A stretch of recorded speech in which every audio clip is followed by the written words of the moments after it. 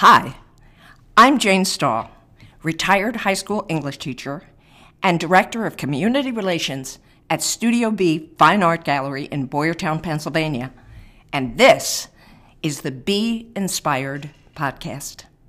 My guest and I hope that in the few minutes you spend with us, you'll be surprised and delighted to meet someone new, become aware of projects going on in your neighborhood, and maybe entertain a new way to look at the world. Look, we all need to keep our spirits up in these challenging times, and I can't think of a better way to lift up our spirits than to meet interesting, passionate folks and learn about what they're doing to make life better for all of us. And so, join me now for the Be Inspired podcast. Hello, Be Inspired audience. Just a clarification. There are a few moments in my conversation with Bill Fletterbach that we had some technology issues. If there's a bit of a silence, hang on for a second or two. He'll be back. Thanks for understanding. Bye now. Hey, Bill. Welcome to the Inspired podcast. Hey, Jane. How you doing today? Yeah, really good. Beautiful day here in Lake Placid. That's awesome. We're here, of course, in New Berlinville, and for our Be Inspired, I'm talking today with Bill Fletterbach. Bill Fletterbach's an entrepreneur, owns Climbco, stationed here, I guess, in Boyertown, and also in Texas, and probably a variety of places all over the world. Right, Bill? That's correct. And we'll talk about that in just a little while. I know Bill through my work years ago with the promotions committee in building a better Boyertown. And I just remember Bill being so very knowledgeable about so many things and very inspiring.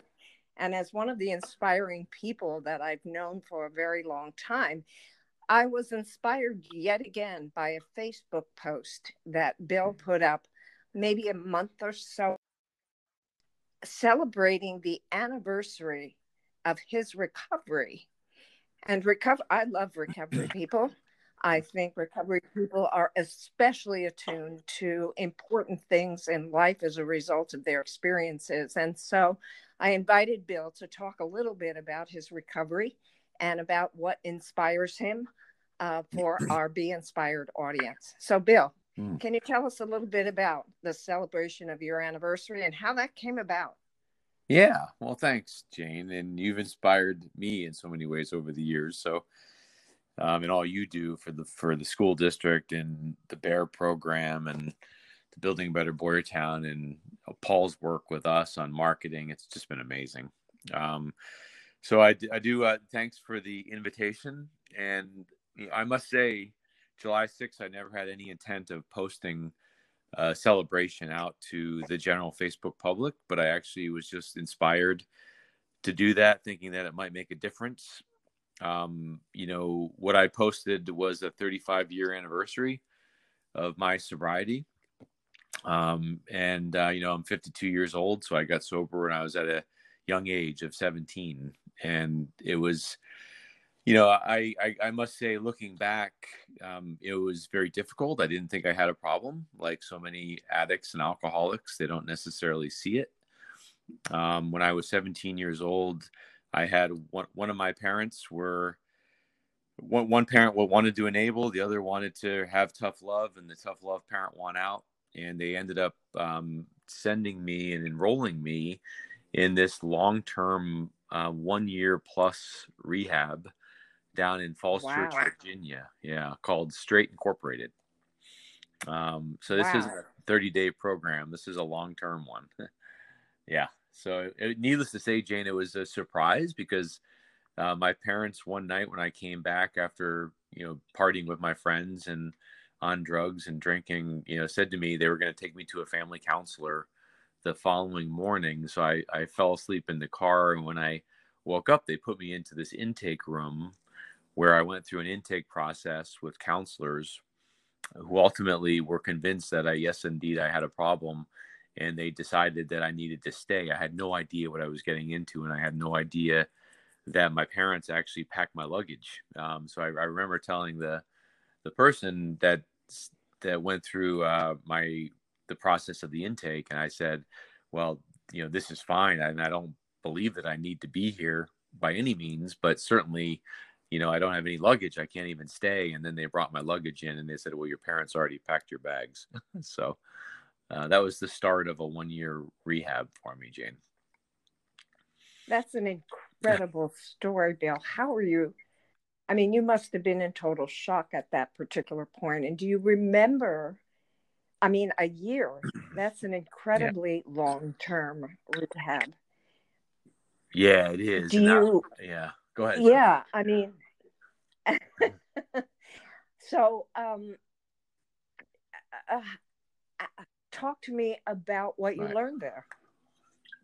Well, it was a really long-term rehab. And I think the first thing that that they focus on is stripping you of all of the facades in life, whether or not you like to wear rock concert t-shirts or have long hair, you have everything. And there was multiple phases in the program.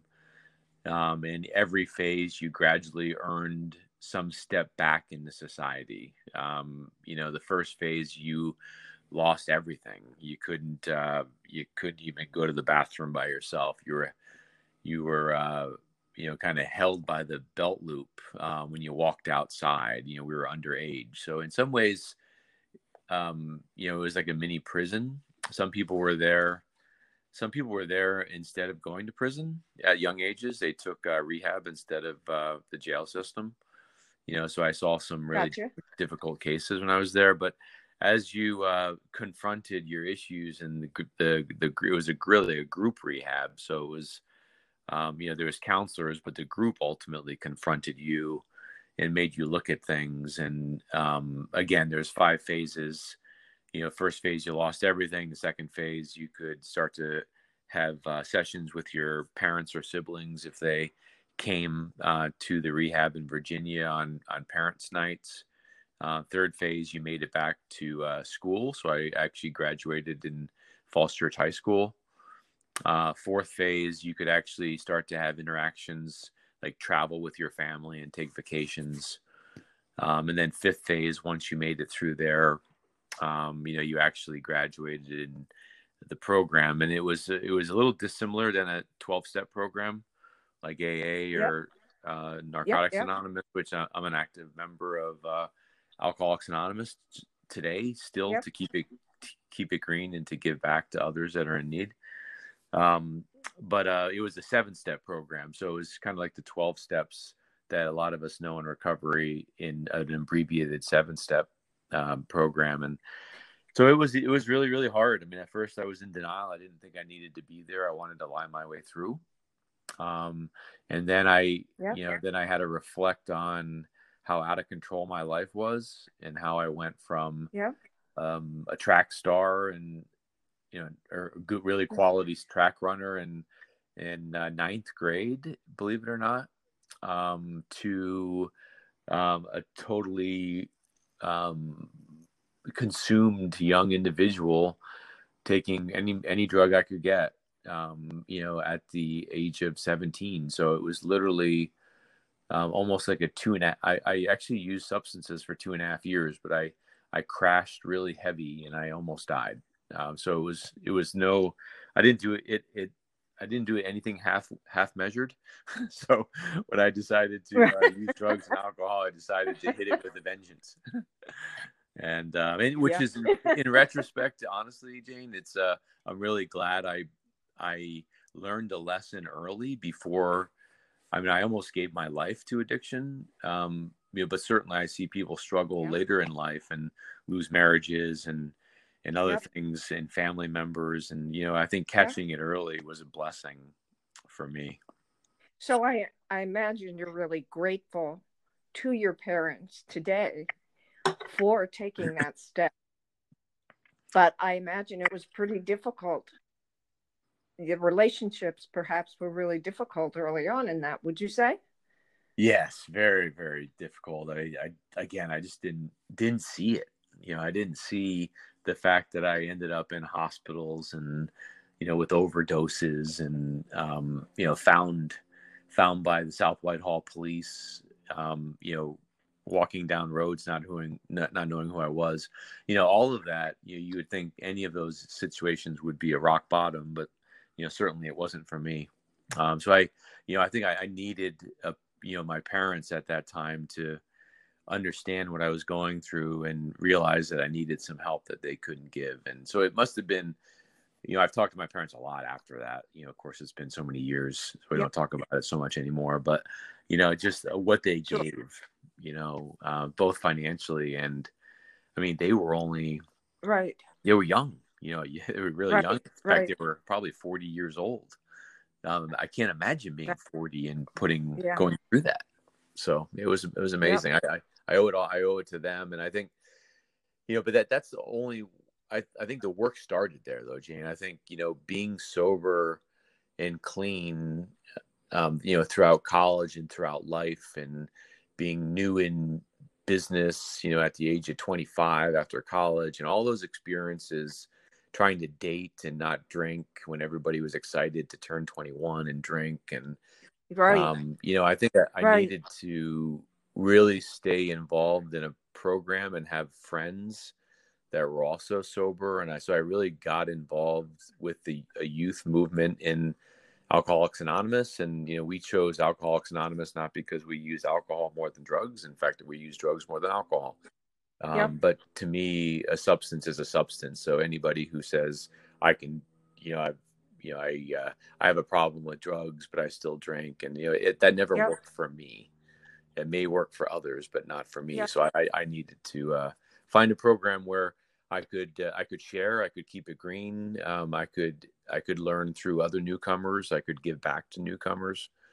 But the network of sobriety, staying sober, wasn't easy, because at the end of the day, there's a lot of other issues that are the reason why I use drugs and alcohol. And I think facing those all the time, whether or not they're insecurities or what have you, facing them without a substance was a new way of thinking for me. So it was a challenge, but one I somehow I made it through. There's a lot of times when I thought to myself, Jane, if I can just get my college degree, then maybe I'll try to drink again, like a responsible human being. No kidding.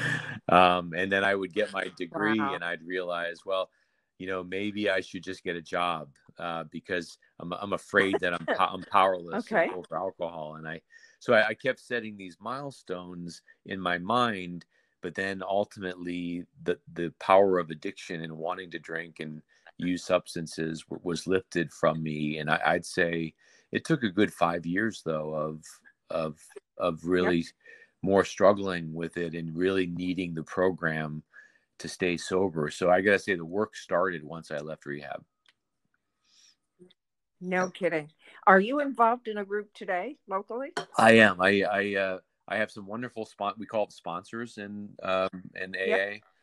So now with COVID, I haven't gone to an AA meeting in some time.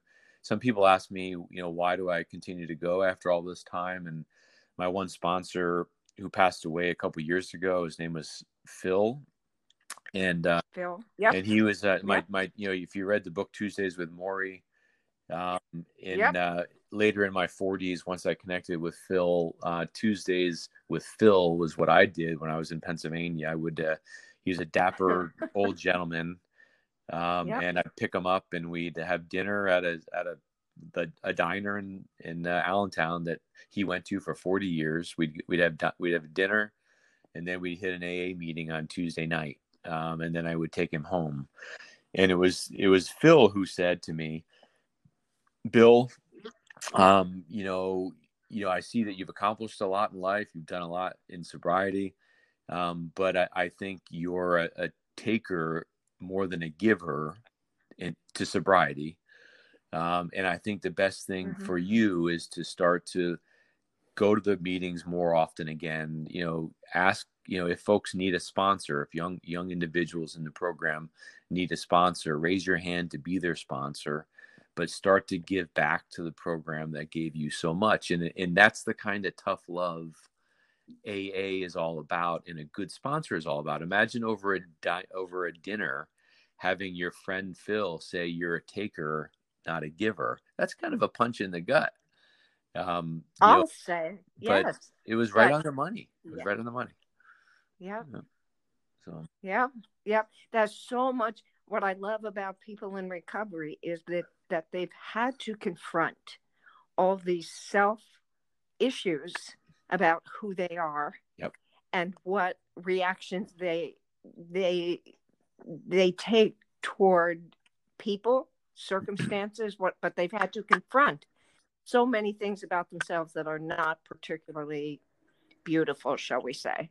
Right. But digging deep into who they are and why they do what they do, and then making decisions on a daily basis, I guess, minute by minute sometimes, about who they want to be. That's an amazing story, Bill.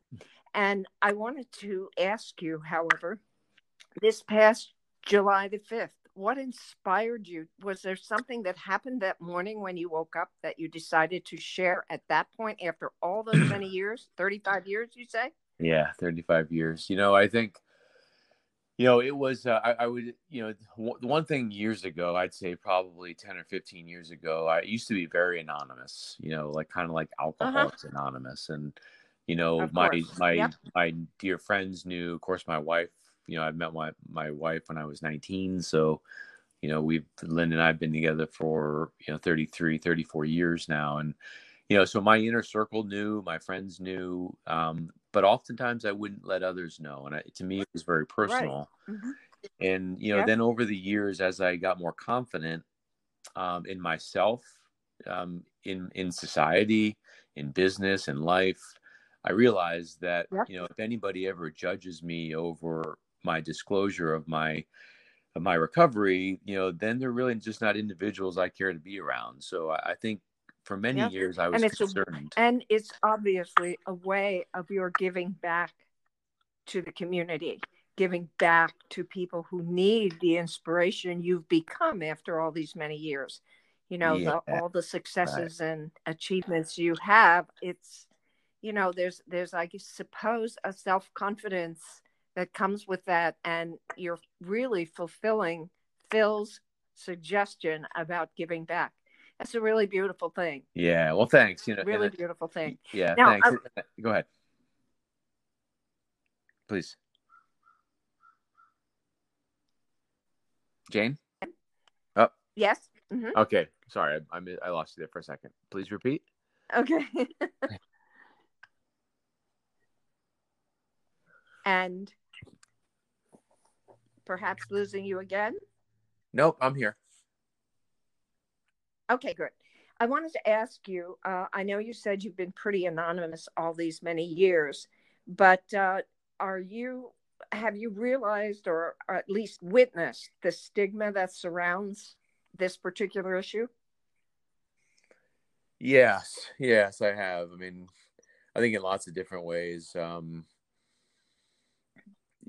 think, I guess one of the stigmas are, folks, want to write somebody off or say, oh, they've got a problem, or, one of the, maybe one of the other stigmas are folks think that, they can change somebody. I think at the end of the day, I know why I use now. I think it took me years to really realize it. One of the things that I struggle with later in life, even in sobriety, is OCD of the mind. So I'm an analytical guy. I think about everything. And sometimes I think too much about something. If things are going well, I may think of something, maybe I do have a problem. And then I'll think about that problem in 360 degrees and really overly focus on it. And I think, so I actually am aware of that now. And I'd say I used that in a positive way in business and in life, to further myself and my family and my life, just because I'm very, very focused. So but that was a danger at one time, and then I turned it into a positive. But I think just the stigma that, they're just alcoholic and they're, they've wasted themselves, and they're no good, or they're a detriment to society. At the end of the day, Right. they're individuals that have an addiction. I think so. I always believe in hope. I also believe that an Yep. individual needs to want it themselves. I think that we're powerless Yep. over other people. It's the first step of AA, is realizing that we're powerless. So I can't change anybody. But all I Yep. can do is I can tell them my experience, strength, and hope is what we say in the program. What works for Yep. me, and, Yep. and as opposed to pointing the finger. So that's my I don't brand anybody an alcoholic. I don't have any issues with folks that drink. We have alcohol in the house. My friends drink at our house. My wife has wine, Yep. casually. None of that bothers me, but I think, just trying to help out those in recovery, and realize that, they're really wonderful people too. And, they're using substances and alcohol to mask something. But at the end of the day, they need to realize it. They need to hit the bottom. They need to Yep. want recovery. And I think, maybe that's the most frustrating thing, is being powerless Yes. over other people. Yep. Yep. It's a really difficult thing to watch and wait and be patient for people to get there, because you're absolutely right. It doesn't work if it doesn't come from within. Right. Yep. Absolutely. Absolutely. Absolutely. So, with all this, one of the things you mentioned was that you have realized in recent years you have an OCD of the mind. Mm-hmm. And that reminds me of conversations I've had with other people in recovery who share that, a perception that perhaps we all, in some fashion or another, are addicted to one thing or another. People, not just drugs, not just alcohol, not just gambling, but some folks to their work, some folks to games that they play or things that they watch. But perhaps all of us on some sort of a spectrum are addicted to something, one thing or another. And it behooves all of us, I think, to have some empathy, to have some compassion, to realize that, this is not something that people choose to do, Right. to get up one morning and say, yes, I'm going to be an addict, and I'm going to, I'm going to do all these things that are not good for me.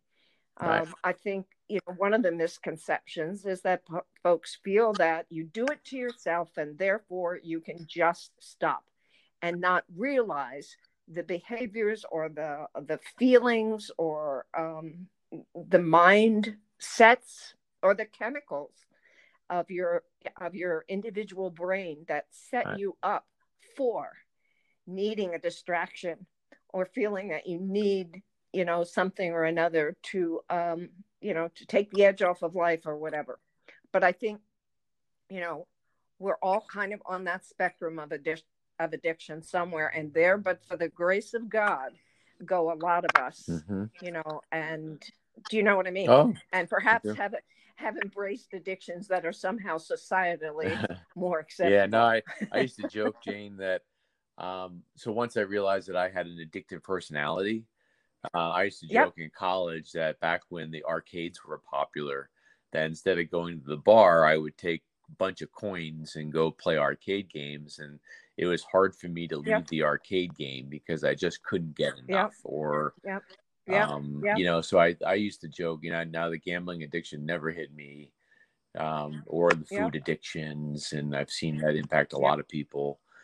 So a couple of them never touched me, but, I think just knowing that I'm addictive by nature, maybe it's the reason why I like certain more, adrenaline type sports or activities, but you have to turn it into a positive. And I think, for me, it's, for me, I know that, for instance, today I like to work out. I like to hike, but I like to hike on steep terrain. I like to hike on adrenaline, more, a little bit of danger, sometimes is a good thing Yep. for me. It's why I got into skydiving, because it focused me. It wasn't a distraction. In fact, if my mind was going in racing into an OCD and thinking about things, what a better way to combat that than learn how to skydive? Because when you're working with your instructor on your next dive pattern, or you're working with your instructor on how to pack your pack, that's going to save your life on the next jump. The one thing it does is it focuses you. And I think I enjoyed, a sport like that because of the focus it gave me, not necessarily over the adrenaline, but I loved the fact that when I was at the jump zone that day, I wasn't thinking about my problems. I was thinking about jumping. So I think as, Gotcha. and I do that in business, I turn it into, tackling a problem for a client, or working with my team on certain team initiatives, but I take that same passion and focus it in positive ways. Yep. That's the deal, isn't it? Yep. That's the deal, is to find that focus on which you can place your energies for a positive thing for your own life, for other people's lives, and for the world in general. Listen, Bill, I want to thank you very much for joining us today on the Be Inspired podcast. And I could talk to you for hours, I think, about all these many things. But once again, thank you very much for joining us. And thank you. Yeah. Good luck with everything you do, and stay safe. Yeah, we'll do. Thank you so much for inviting me to this. I really appreciate it. Take care now. Bye-bye. Bye. Thank you for downloading this episode of the Be Inspired podcast. If you enjoyed the Be Inspired podcast, please subscribe to be notified of new episodes. This podcast can be found on Apple Podcast, Google Podcast, Anchor, Spotify, or wherever it is you listen to podcasts.